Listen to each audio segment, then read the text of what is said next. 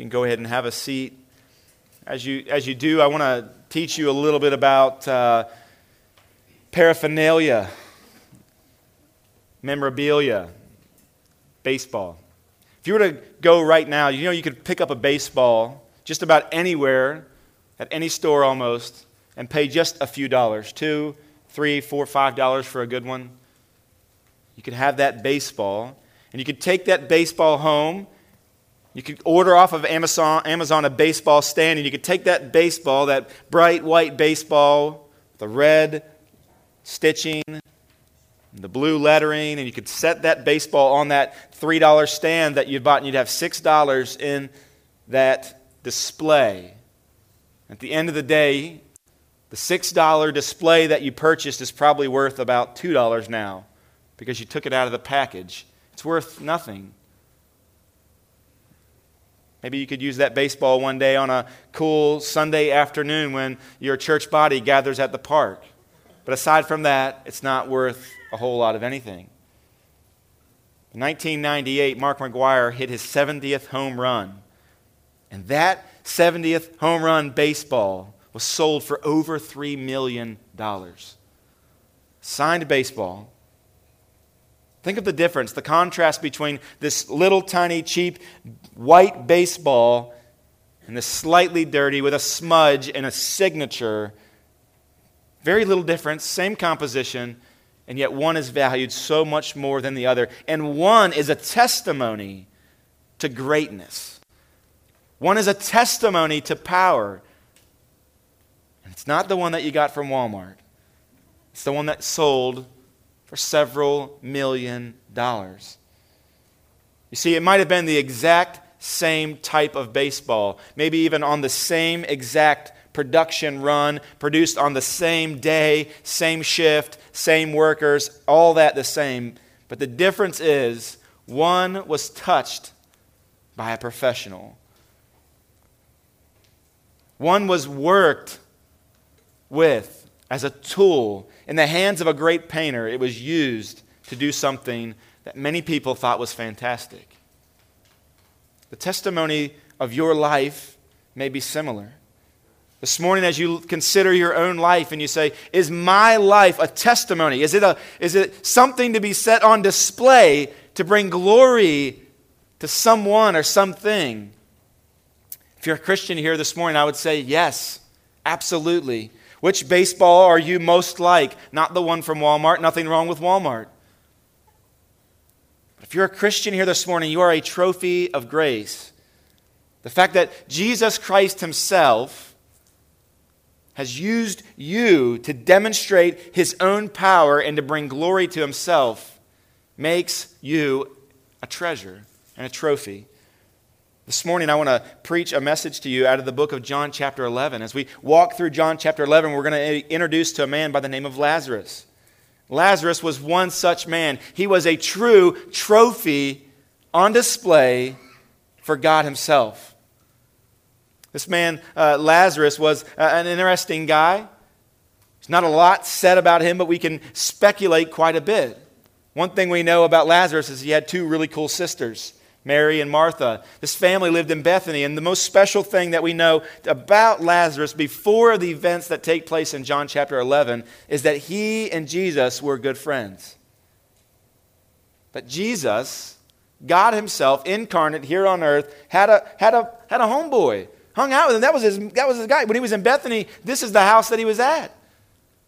This is the guy that he was hanging out with and chatting with and staying up late and having these good talks and, in a sense, maybe solving the world problems.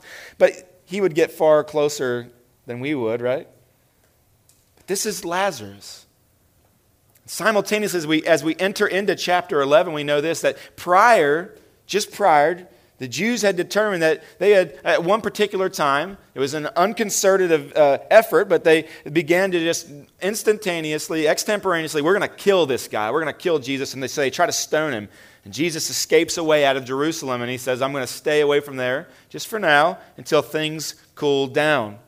So he's around in some neighboring villages, and as it was his custom, he's teaching, he's preaching, he's healing.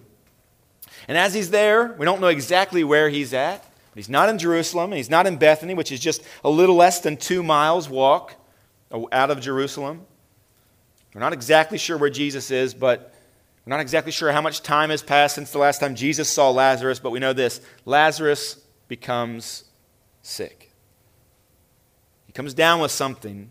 Most people believe that it was a quick thing that wasn't expected. Suddenly he's sick. Things are not going well. He doesn't look too well. He's coughing, and next thing you know, he just wants to lay down. He can't get out of his bed. Mom's a little, or sisters are getting a little bit concerned. Neighbors are not sure what's going on. They begin to talk around town. Something's not right about this guy. And then it becomes clear. As he becomes more still, as the breaths become more labored, they think, this is it. He's going to die. Imagine the pain. It's not hard for many of you to think about the pain of watching somebody suffer and expire. So what do they think as they rack their brains, as they're thinking of different medicines and different tactics that they could do to try to revive and bring him back to life? And no doubt praying, they think, no, we need to get Jesus. He's healed way worse than this. He actually brought a dead girl back from the grave, brought her back to life. He could do it. And so they send, go, run, don't stop, run, let Jesus know. So they take off to go get Jesus. Jesus gets the message that Lazarus, the Bible says, the one that he loved like a brother, even that it goes on to say that he loved him with a love that only God can love with. Jesus doesn't run to the side of Lazarus. As a matter of fact, he waits. The disciples are torn. If Jesus were to go, they would go with him. It's dangerous. The Jews, the temperature is hot, hotter than our baptismal water. They want to see his life be ended. They want to see Jesus shut up. They want to have rid of him. At the same time, they're torn. They know Lazarus as well. And so as they watch Jesus, what will he do? Jesus says, I'm not going. Not right now. We're going to wait. He waits till after Lazarus is dead before he goes to the family. And then a miracle takes place. I want to read that with you this morning. And so if you have your Bibles, I want to invite you to turn to John chapter 11. We'll begin in verse 1 and we'll read a good bit of the chapter this morning. If you don't have a Bible this morning, you can follow along on the screens.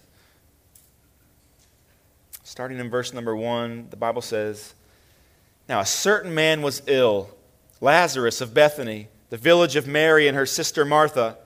It was Mary who anointed the Lord with ointment and wiped his feet with her hair, whose brother Lazarus was ill. And so the sisters sent to him, saying, Lord, he whom you love is ill. But when Jesus heard it, he said, This illness does not lead to death. It is for the glory of God, so that the Son of God may be glorified through it. And now Jesus loved Martha and her sister and Lazarus. So when he heard that Lazarus was ill, he stayed 2 days longer in the place where he was. It might seem odd to you. When he heard that Lazarus was ill, he stayed 2 days longer. Verse 7, Then after this he said to his disciples, Let us go into Judea again. The disciples said to him, Rabbi, the Jews were just now seeking to stone you. Are you now going there again? Jesus answered, Are there not 12 hours in the day? If anyone walks in the day, he does not stumble, because he sees the light of this world. But if anyone walks in the night, he stumbles, because the light is not in him. And after saying these things, he said to them, Our friend Lazarus has fallen asleep, but I go to awaken him. And the disciples said to him, Lord, if he has fallen asleep, he will recover. Let him be. Now Jesus had spoken of his death. They thought that he meant taking rest and sleep. And then Jesus told them plainly, Lazarus has died. And for your sake I am glad that I was not there, so that you may believe. But let us go to him. So Thomas, called the twin, said to his fellow disciples, Let's go also with him, that we may die with him. Verse 17, And now when Jesus came, he found that Lazarus had already been in the tomb 4 days. And Bethany was near Jerusalem, about 2 miles off. And many of the Jews had come to Mary and Martha to console them concerning their brother. So when Martha heard that Jesus was coming, she went and she met him. But Mary remained seated in the house. Martha said to Jesus, "Lord, if you had been here, my brother would not have died. But even now, I know that whatever you ask from God, God will give you." And Jesus said to her, "Your brother will rise again." And Martha said to him, "I know that he will rise again in the resurrection on the last day." And Jesus said to her, "I am the resurrection and the life. Whoever believes in me, though he die, yet shall he live. And everyone who lives and believes in me shall never die. Do you believe this?" She said to him, "Yes, Lord, I believe that you are the Christ, the Son of God, who is coming into the world." We'll skip down to verse 38. Then Jesus, deeply moved again, came to the tomb. It was a cave, and a stone lay against it. Jesus said, "Take away the stone." Martha, the sister of the dead man, said to him, "Lord, by this time there'll be an odor, for he's been dead 4 days." Jesus said to her, "Did I not tell you that if you believed, you would see the glory of God?" So they took away the stone, and Jesus lifted up his eyes and said, "Father, I thank you that you have heard me. I knew that you always hear me. But I said this on account of the people standing around, that they may believe that you sent me." When he had said these things, he cried out with a loud voice, "Lazarus, come out!" And the man who had died came out, and his hands and his feet bound with linen strips, and his face wrapped with a cloth. And Jesus said to them, "Unbind him and let him go." I ask God to bless the reading of his word. I invite you to pray with me again. God, these are your words. This is a testimony that you've given to us this morning. As we look at it, we ask questions as to why that you would have this to be read this morning, why you've given this your word, why this account, why did John, under the inspiration of the Holy Spirit, record these things. We pray that you would enlighten us and that you would challenge us. God, that those of us who need to be corrected, that we would be corrected. God, those of us that need to be encouraged, that we would be encouraged. But ultimately, Spirit, that your word would not return void, but that those who are far from you will be drawn close, and those that are nearby would be lifted up. We ask these things in the name of Jesus and for his glory alone. Amen. I want to say this to you this morning. This is the one point that I believe this is driving this text. Now, there's many things here. If we weren't in the current series that we are in and the reading plan, we would spend quite a bit more time just really working through this passage. But the thing I want to really draw out that's here in the text is this, that your life, your death, and even your resurrection are ultimately all for the glory of God. Your life, your death, and your resurrection are ultimately all for the glory of God. Right at the beginning, you might be asking me, well, what is the glory of God? What does it mean to glorify God? The word glory in the Old Testament has with it the idea of greatness, magnificence, weightiness. In the New Testament, the word is that's translated glory means dignity, honor, praise, worship. And if you hold both of those terms together, you begin to get a sense of what is being said here this morning when I say that your entire life, your death, and your resurrection are ultimately all for the glory of God. It brings about this idea that your life is to help others, the purpose is to help others recognize who God is and thereby praise him. And you as well. That your life is to speak truth and to reflect truth about the creator of this universe. That your life is to reflect and to display the greatness of Christ. We see it in the baptismal waters being stirred this morning. It's an outward sign. It's a display. And what does this do? Well, it encourages us. It helps us to see who's on whose team, as it were. But ultimately, it causes us to see a truth about our God, and thereby we praise Him. And this is a bit of what it means to glory, to ascribe glory, to bring glory to God. So in this verse, the primary meaning this morning is not necessarily to praise or to sing about Jesus or to sing about God, but rather, as a demonstration, when we see in the life of Lazarus, we see that Jesus' true life-giving power is on display. And that is what it means to glorify. So your life, your death, and your resurrection are ultimately all for the glory of God, to speak truths about who God is. I want to start by just jumping into these three things: your life, your death, and your resurrection. First, let's look at your life. The purpose of your life is to glorify Jesus. The purpose of your life is to glorify Jesus. One of the ways that we do that is by trusting Him. I want to say this, that God is worthy, Jesus is worthy of your trust. He is worthy of the trust that you have over your life, that you would extend that into the hands of Jesus. We see it in the life of the disciples here this morning. Jesus, why would you want to go back to Jerusalem? Why would you want to do that? He's going to die. People die all the time. Why are we going to go back? Should we die also? Right? That old question, right? If one is really all of our lives and the mission that God has called us to, is that really worth Lazarus' life? And they'll probably kill him too, right? Why are we doing that? There's this anxiety. Look at verse 7.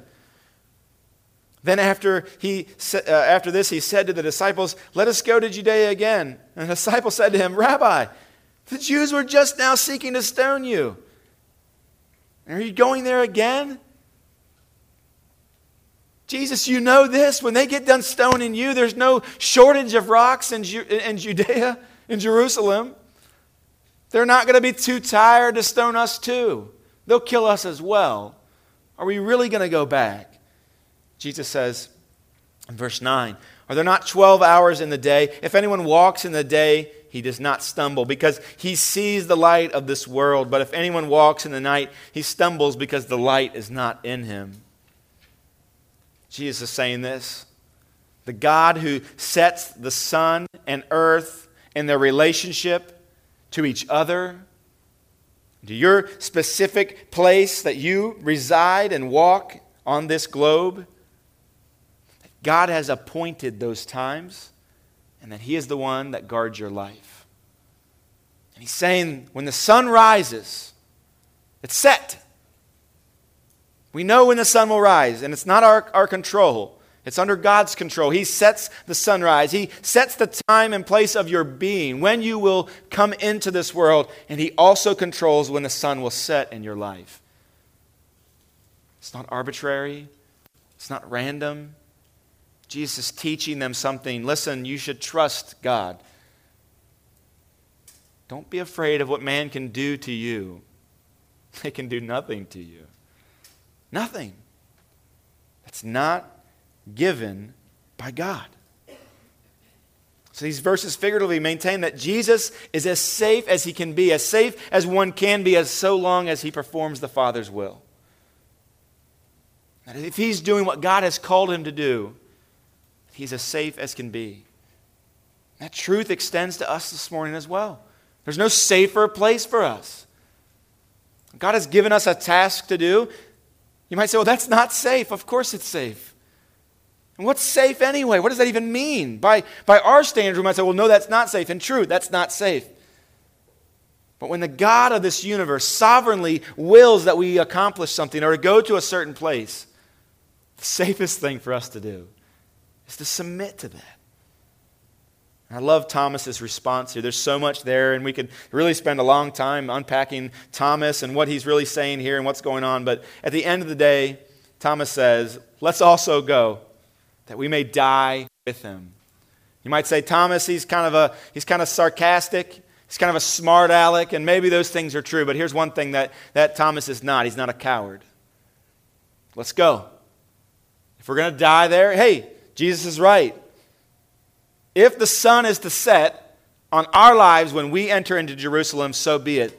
Let's go die with him. This is our lot. This is what God has called us to do. Thomas is giving his life to Jesus from beginning to end, sunrise to sunset. He's saying it's God's. You should also follow suit. If he were to die in Jerusalem, he would die. If he didn't, he wouldn't, right? It really didn't matter. God was worthy of his trust. He was going to put his life in the hands of his Maker, of his Savior. He believed that God was trustworthy. He also believed that God was worthy of his vitality. What do I mean by that? Thomas is not a kid, but he's not an old man. He's got lots of time left in his life. He's not saying at one point in time, I might be to the place where I could say there's not a whole lot left. Jesus, eat the rest of this sandwich here. Take it. I've already had most of it. He's saying, it's all yours. Whatever I have, it's yours. And what a testimony. From the youngest to the oldest, that we would be to this place where we would say, Jesus, we trust you with our lives. We trust you with our vitality. All the good parts, all the full parts of my life. We'll pour it out for your sake. We'll pour it out for your honor. Maybe you can relate with me this morning. You know what it feels like to go to camp in the summertime. Oftentimes I'll be talking with somebody about my summertime camp memories and how fond my memories are of them. And it's not very pleasurable to see their faces when they say, I don't know what that's like. What? You don't know what it's like to go to summer camp? Really? It's sad. Parents, you should send your kids to summer camp. It's wonderful. But kids, let me ask you a question. When mom drops you off at summer camp, maybe it's a week long, you're going to stay the night, maybe it's just a day camp. Oftentimes, what's the last thing she says to you? Have fun, right? Have fun. Mom, Dad, when you pick your kid up from camp, if you're anything like me or my parents, what do you say? Did you have fun? Was it good?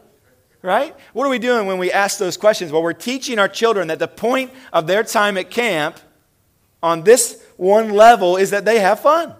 Go have fun. That's the purpose of summer camp. Go have fun. And so that's the question that kids are to ask themselves when presented with an activity at camp. Is this going to be fun? Will I enjoy this particular activity? Will this action bring me pleasure? We ask these questions, and we ask them of summer camp. Church, I want to warn you this morning. I'm going to be painfully clear. This life is not like summer camp.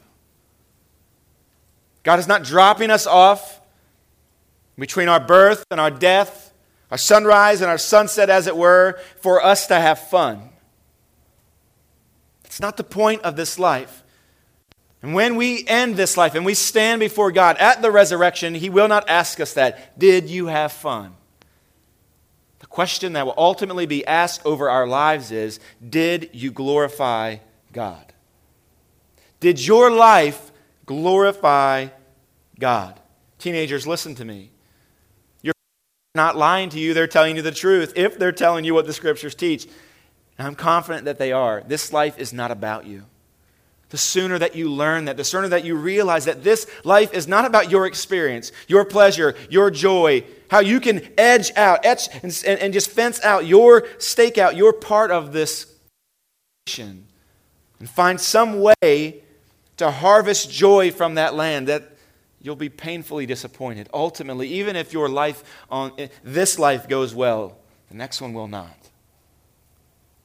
This life is not about our pleasure. It's not about our joy. This life is about bringing glory to God the Father. That's the point. In Romans chapter 12, it's so helpful here. Paul says, I appeal to you, therefore, brothers, by the mercies of God, to present your bodies as a living sacrifice, holy and acceptable to God, which is your spiritual worship. It's your spiritual avenue of bringing glory to God. And how are we to do it? We present our bodies. We present our lives, two things, living sacrifice.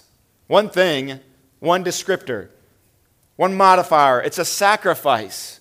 It's not yours. You're giving it up freely. And this is bringing back the picture in the Old Testament of the sacrifice, the shedding of blood, the giving up of a life. But where this picture differs, where this command differs, is that we're not to be a dead sacrifice, we're to be a living sacrifice. God has called us to be a living sacrifice. Christian, your life is meant to bring glory to God while you live it. Not at the end, not what's left, but the vitality. All that you have. You say, I don't have much vitality in my life. I don't have a lot of money. I don't have a lot of skills. I don't have a lot of talents. I don't have a lot of time. I don't have a lot of health. Whatever it is that you have, the life that you've been given, God is calling for it, that it bring glory to Him and not to yourself. Now, ultimately, we know this, that God is working to glorify Himself through our lives, but He is also working to bring lasting, eternal joy for us. We'll get more into that in just a minute. But while we live, we are to bring glory to God. It's His life that He has given. He, Christian, has purchased it. And we must operate in a manner that is consistent with what brings Him glory. I want to give one more point as we talk about this idea of this life that you have bringing glory to God. And that's that Christians should encourage one another. This is a wonderful picture. Thomas doesn't even realize what he's actually saying. But he's speaking to a theme that will resound throughout Christendom. And that is this: take up your cross and follow Jesus. Do you see that? Come, let's go to Jerusalem. We'll die as well. Yes, that's the call of the Christian. To come, to carry your cross while you are alive, and to die in a manner and a method that is consistent with bringing glory to God. Thomas got it. He got it. He understood that his life, though it may end up being shorter than he originally thought, he realized that his life was not his own, and that it was for God. He calls the other disciples to come even to their death. But what about death? We know our life is intended to bring glory to God, but what about our death? One of the most tragic things in life is death. It might be difficult for you to think this morning of something more painful than that. And yet there are other ways that we suffer. There are other ways that we experience pain. And this begs the question for many of us. At some point in our lives, we've wrestled with this. Why do we suffer? Why do we suffer? It may be just an impasse for some of you. You may be stuck right here. If God exists, I want to believe in God. I want to believe this old Christian thing. I want to embrace the Bible, but I have this one question. If God exists and He is by nature good, then how can evil exist? If God by definition is omnipotent, omniscient, omnipresent, He's obviously capable. If He is good, morally good, then why does pain exist? And why does suffering exist? I'll be the first to tell you that's a very difficult question. I can't speak where the Bible doesn't speak, but I can speak where the Bible does. And actually, Pastor John Piper is helpful for us here. He actually lists out a few points for us to consider through Scripture. And so I'm going to throw these out for you this morning. Under your death, your suffering, do we glorify God in that? Yes. Why does suffering exist? Why does pain exist? Well, here's 5 ways that God uses pain in our lives. 5 ways that God uses suffering. 1, to bring us to repentance. to bring us to repentance. Suffering is a call by God for us to turn from anything in this world that we treasure more than Christ. It's idolatry. So God can use and does use suffering and pain in our lives to loosen the death grip that we have on an idol in this world. He uses it. In Luke chapter 13, verses 4 and 5, this is what the scriptures say. Or those 18 on whom the tower fell and killed them. Do you think that they were worse offenders than all the others who lived in Jerusalem? No.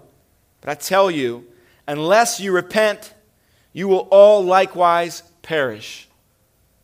Jesus is using this as an illustration. He's saying, listen, God will use pain and suffering in our lives, and He will use it in yours. Now look at this example. Look at this illustration. Worse will happen to you if you do not repent, unless you turn back. And so suffering, even the suffering of others, God can use in our lives and does use in our lives to turn us from our sin of idolatry. God doesn't just use it for repentance. He also uses it to cause us to rely on Him. And so the second one is reliance. Reliance. Suffering is a call to trust God and not the life-sustaining props of this world. Let me say that again. Suffering is a call to trust God and not the life-sustaining props of this world. We talked about this a few weeks ago. The bread of life. Jesus says, I am the bread of life. He says, this bread that I'm speaking of, if you eat of it, will not cease. It will not go away. It will not weaken as time goes on. It doesn't leave you like Taco Bell. It sticks with you. It lasts for eternity. It's always satisfying. And yet, what do? So often we run. So often we run from the Lord and we lean into the gifts that the giver has given, and the so-called bread that we find all around us. 2 Corinthians chapter 1, verses 8 and 9 say this. We were so utterly burdened beyond our strength that we despaired for life itself. How's that for prosperity gospel? This is the Apostle Paul. We were so utterly burdened beyond our strength that we despaired of life itself. While they're in the ministry of Christ Jesus, proclaiming the gospel, he goes on to say, indeed, we felt that we had received the very sentence of death. He explains why. But that was to make us rely not on ourselves, but on God who raises the dead. Paul says, listen, we could have been given all of the things that we needed to preach the gospel faithfully and never experience a bit of suffering. We could have done that. Jesus could have supplied that. And yet, what He did, Jesus, in the life of Paul, saw that he needed to rely more on Him. And so what did Jesus do? He allowed him to experience suffering. And Paul recognizes, by God's grace, that God was doing that to draw him to Himself, that he would begin to rely not on anything around him, not on any fake falsehood, but truly and utterly on the God who alone raises the dead. It's a new perspective for us. As you walk through your life, as you even assess the situation that you find yourself in this morning, and you say, I'm tired of this suffering, I'm tired of this part of my life. God, I despair of even life itself.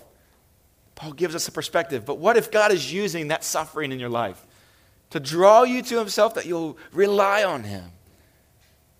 You'll stop walking around foolishly as if you don't need Him. The suffering of God we see in this situation is actually the grace of God. It's the grace of God. He would lead us through these dark paths. That He would even lead us to the valley of the shadow of death. And in that very moment, we would see that in and of ourselves, we have no light to walk. That we would, in full reliance and trust, that we would extend our hand to His and ask that He walk with us. That we would rely on Him. Thirdly, suffering comes into our life, and Christ can use that in our lives to bring us to a place of righteousness. He can bring us to a place of righteousness. Suffering is the discipline of our loving Heavenly Father so that we come to share His righteousness and holiness. Hebrews chapter 12, verse 6 says this, "The Lord disciplines who he loves. And he chastises every son whom he receives. He disciplines us for his good, that we may share his holiness." He disciplines us for our good, that we may share his holiness. See, the work that Christ has done in our lives, he has done without us asking. While we were enemies of God, he has resurrected us, as it were. And now, positionally, we stand sanctified. But he teaches us and he trains us in righteousness. And through suffering, he draws us into that place of holiness. Practically, as people look at our lives, they begin to see what Jesus already sees, what God already sees when he looks at his sons and his daughters. So God uses suffering to bring about righteousness. Fourth, he uses suffering to bring about reward. Suffering is working for us a great reward in heaven that will make up for every loss here 1,000-fold. Every single thing, every pain, every loss, every death, God uses that to bring about a greater reward that is set apart for us in our future. 2 Corinthians chapter 4, verse 17. 2 Corinthians 4:17 says this, "This light momentary affliction is preparing for us an eternal weight of glory beyond all comparison." This light and momentary affliction is preparing us for eternal weight of glory beyond all comparison. You say, he doesn't know what he's talking about. He's not lived my life. He's not experienced what I've experienced. He doesn't know the loss. This is the words of Paul under the inspiration of the Holy Spirit. And I would correct you. We know that in Paul's life that he has experienced loss. He knows what it's like to be rejected. He knows what it's like to be abused. He knows what it's like to even be murdered, to the point of murder, several times stoned. He knows what it's like to face natural disaster time and again, to barely escape being swallowed up by the ocean. He knows exactly what that is like. And God uses that in his life to bring about a reward. And finally, God uses suffering in our lives to remind us. So he uses suffering as a reminder. Suffering reminds us that God sent his Son into the world to suffer so that our suffering would not be God's condemnation, but his purification. Philippians chapter 3, verse 10 says this, "That I may know him in the power of his resurrection and may share his sufferings." God uses suffering in our life to remind us not just of the passion of Christ and the suffering that he went through, but also the power of his resurrection. And so it's understandable that the Christian heart would cry out in suffering, "Why? Why would you let this happen to me? Why," Martha, Mary say, "why would you let our brother die? You love him more than most. If nothing else, he's your favorite. And now he's suffering. His breath is drawing to be becoming more labored. Why would you make him go through this?" We don't know the exact reasons for our sufferings, but now, as you see in these 5 things we can trust, our lives and our death, end of our lives, we can trust those in the hand of God who is worthy of our trust. He's worthy of our vitality. He's worthy of all of our glory. And this is what we see. Look back in verse number 4, chapter 11. "But when Jesus heard it, he said, 'This illness does not lead to death. It is for the glory of God, so that the Son of God may be glorified through it.'" Some unbeliever may look at this passage and say, how sadistic. He would make somebody suffer. They're going to die. If you don't know this truth already, Lazarus dies. All of the pain that is associated with it, he experiences. His family members, they experience true mourning and loss. All of this pain, they literally walked through together. And Jesus is saying, but he's not even really it's not going to end in death. Yeah, in this story, there will be death, but there will be resurrection. But why would Jesus allow him to go through this pain? Why would he say it's for the glory of God that he would go through this? It's for the glory of God that Mary and Martha would experience this. It's for the glory of God that you would be in fear as you walk back to Jerusalem. Why would he say that? Listen, in our sickness, in our suffering, in our pain, in our death, Jesus is glorified. It draws us to himself. Listen, your life is not about you. It's an empty and sad life. If at the end of your life, you could claim that you've kept it all to yourself, and you've not lost a bit, what have you truly gained? We know that. It's so practical. It's so obvious. As we consider even wherever you're at in your life, as you consider what you've walked through before, you know that the times that you've siphoned off and that you've separated out, and you've secured for your own desires and your own glory portions of your vitality, you recognize that it's left you empty. And like manna supplied by God daily, if kept for the next day, it spoils and breeds worms. There's nothing there. Everything, every aspect of our life, all of the pain God uses to bring glory to himself. Every single piece. While we're here on this subject, did you catch what Martha said? I love it. It's full of faith. It's not based on a comprehensive information of Jesus. But she says, if you had been here, Jesus, if you had been here, my brother would not have died. There's so many ways, there's so many applications and truths that are being displayed there, not just in Martha's statement, but in Jesus' response, and even in the fact that John would record it in the manner that he did. But I want you to know this. Jesus is not, even as he walked the earth, he never was confined to what he could see with his own two eyes. He didn't have to be in the same county or the same state even. Jesus was, in some sense, Jesus was present with them even then. I believe that Jesus waited until Lazarus died. When he knew he was dead, then they began their trek. Then they began their journey. That's my personal preference. Why? Because Jesus knew. If he had been here, well, I appreciate this sentiment. I appreciate you saying that about me, Martha, but that's not true. I'm not hindered by location. You may say, I don't know that Jesus is with me now. Let me tell you something, Christian. You have never experienced one single ounce of pain, loss, and suffering that Jesus has not been with you. You've not. It's a lie to think that you have. Jesus, if you would have been here, I wouldn't have experienced that pain. That's a lie from the devil. He walks with us through every bit of our pain and suffering and every bit of our loss, even up into death. And though you walk through the valley of the shadow of death, listen, he is with you. He's never separate from us. That's a truth that we have this morning. And so while he does use suffering in our lives, he doesn't use it in his absence. He uses it in his presence and obviously in ours as well. He knows our pain. He's present with us. I'm going to show you this. He's moved by it. Jesus is moved by our suffering, one of the clearest displays of Christ's humanity.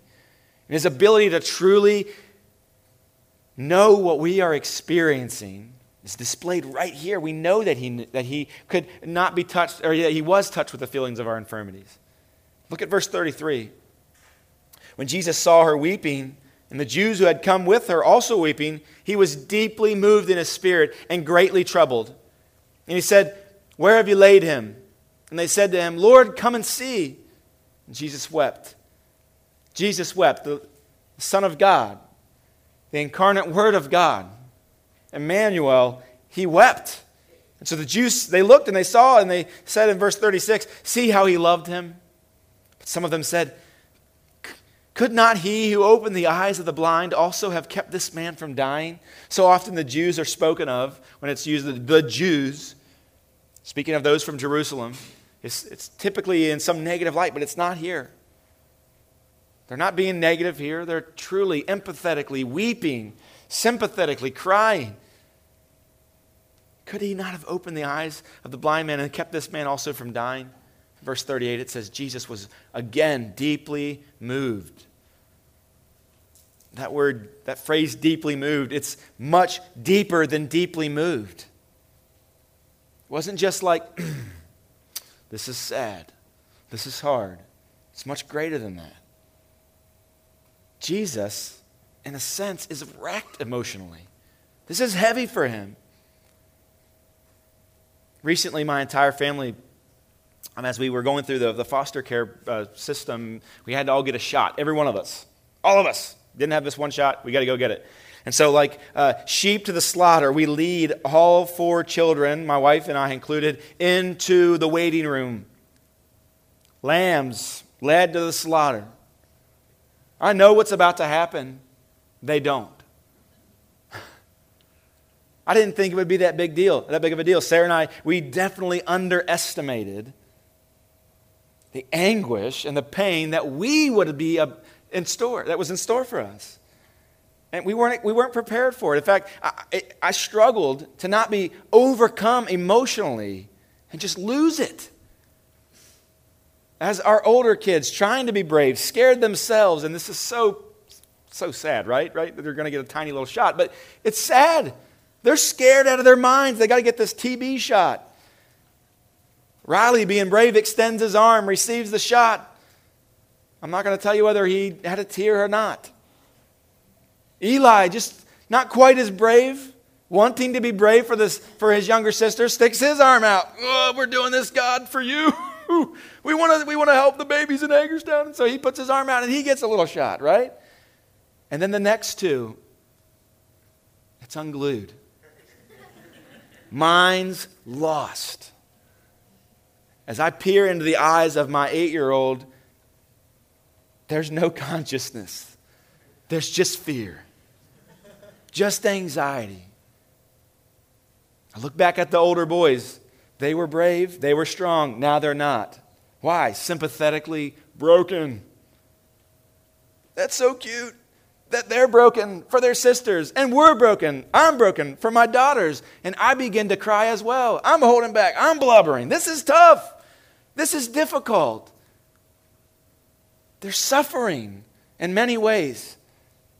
This picture, it's weak, but I think it's helpful for us to see what Jesus was going through. In control of the entire situation, able to stop every single second along the way, able to rescue them from this suffering. I led them to it. I was with them the entire time, and I knew that it wouldn't hurt them. I knew that they would be able to walk out of there and be alive and dandy and the better for it, and we could minister here in Hagerstown because of it.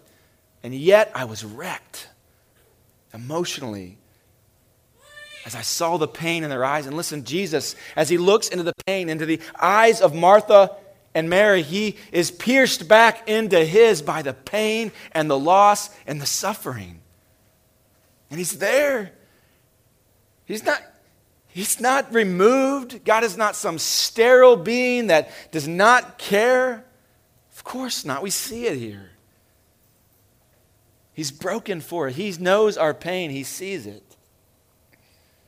So if you're ever tempted for just a second to believe that Jesus cannot be touched with what we're touched with, that he does not know and he's not near, and had he been near, we would not experience that pain, that's a lie, and you have to remove that from your mind. Jesus knows what we're going through. He sees it in our eyes. He feels it more than we feel it, and he's moved. He's moved. So all suffering, even up to the point of death, Jesus is using in our lives. I think what's more, Jesus in that moment as he is just broken emotionally, he sees the effects of sin and death. In verse 38, he's moved again. But this time it points to the fact that people were misunderstanding what was going on. They misunderstood his power. I think this is a great testimony for us as we see the brokenness in our world, as we see those who misunderstand. As we consider the cults around us that have shot off out of Christianity, they've embraced some damnable heresy. Are our hearts not broken for them? Are we not greatly, deeply moved as we see that they're farther from Christ than they were? We should be broken. Jesus, as he surveys the crowd, he sees that they're confused and they're in pain. And he's moved as well. Would we not be moved as well? Would we not weep with those who weep? Will we not cry over those who are broken and lost and on their way to hell? Jesus is moved as he looks over Jerusalem. How often I wish to gather you. He weeps over lostness. Do we as well?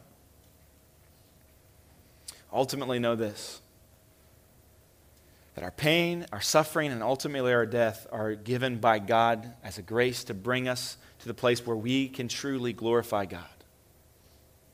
We can truly glorify God. And at first glance, that doesn't appear to be a pleasant truth to you.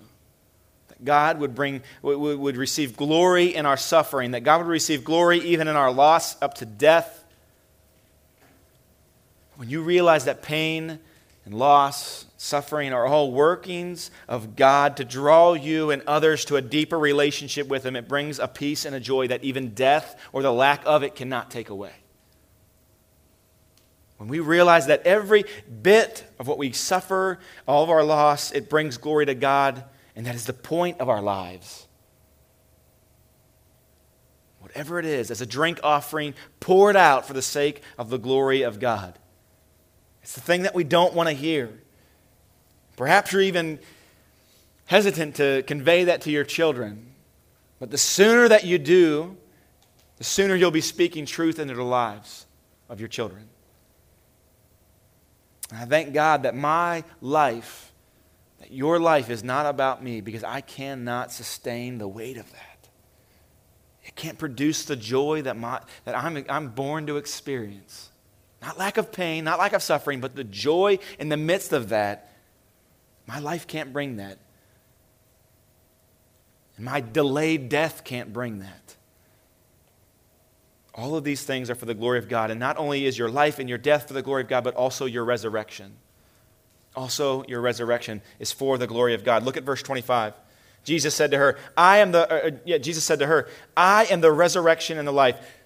Whoever believes in me, though he die, yet shall he live. And everyone who lives and believes in me shall never die. Do you believe this? She said to him, Yes, Lord, I believe that you are the Christ, the Son of God, who is coming into the world.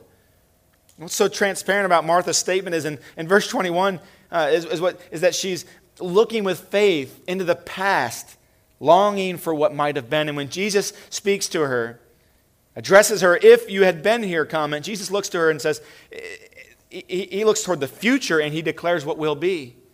She looks to the past and says, what might have been. Jesus looks to the future and says, this is what will be.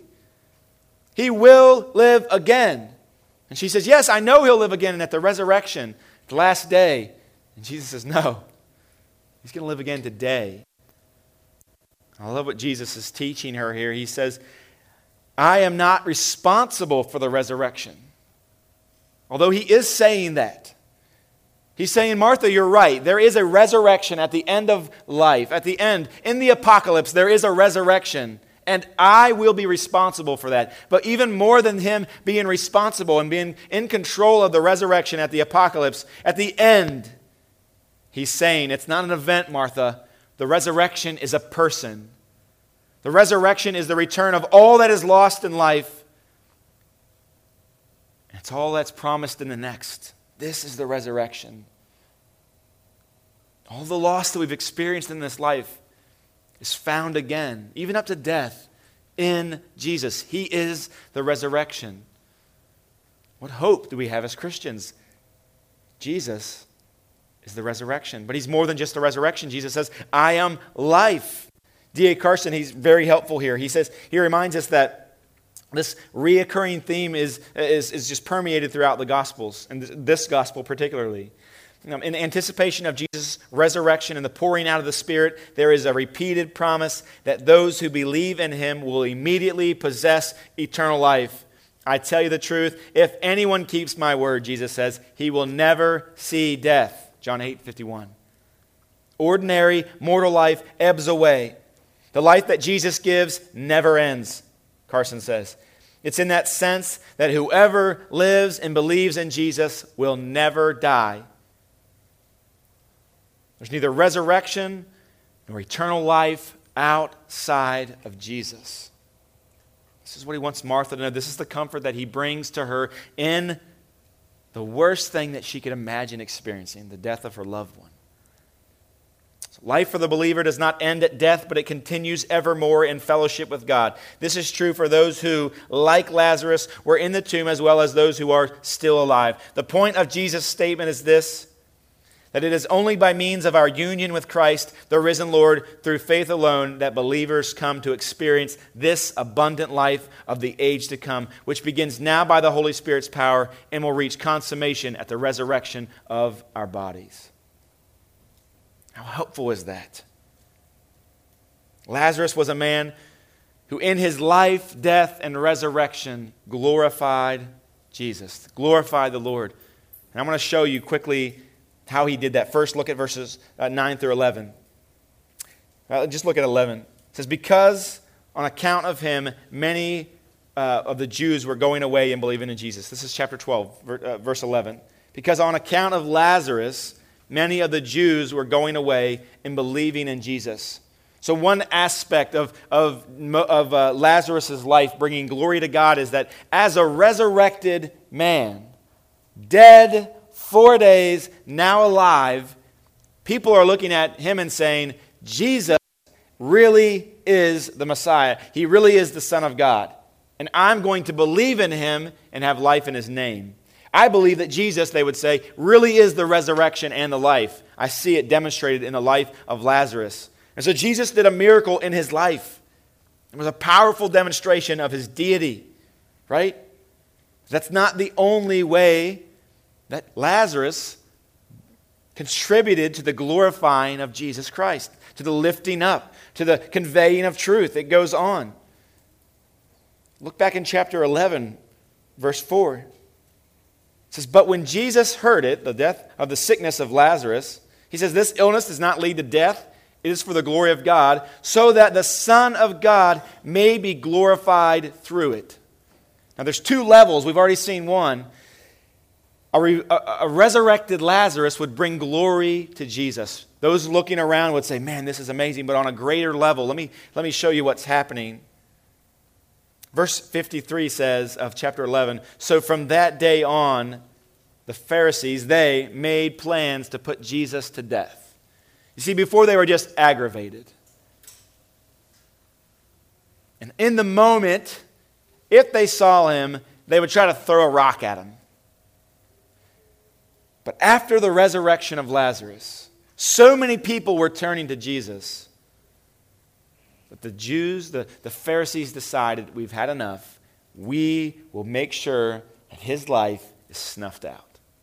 At the end of his day comes. The sun will set on Jesus. And so Lazarus dies. That's step one. Follow it. Step two, Jesus raises Lazarus. Step three, the Jews are angry because everybody is following Jesus, or many people are rather. Step four, the Jews want to kill Jesus. And step five, Jesus ultimately is crucified and thereby glorified. You see, on a small level, people saw Lazarus and they turned to him. They turned to Jesus. And on a much greater level, the life and obedience and just the openness of Lazarus, just the presence of God working in Lazarus' life, brought Jesus to the place where he could be, as Jesus said in John 3, lifted up on the cross and thereby drawing men to himself. Mission accomplished, Lazarus. On many levels, you have glorified Jesus.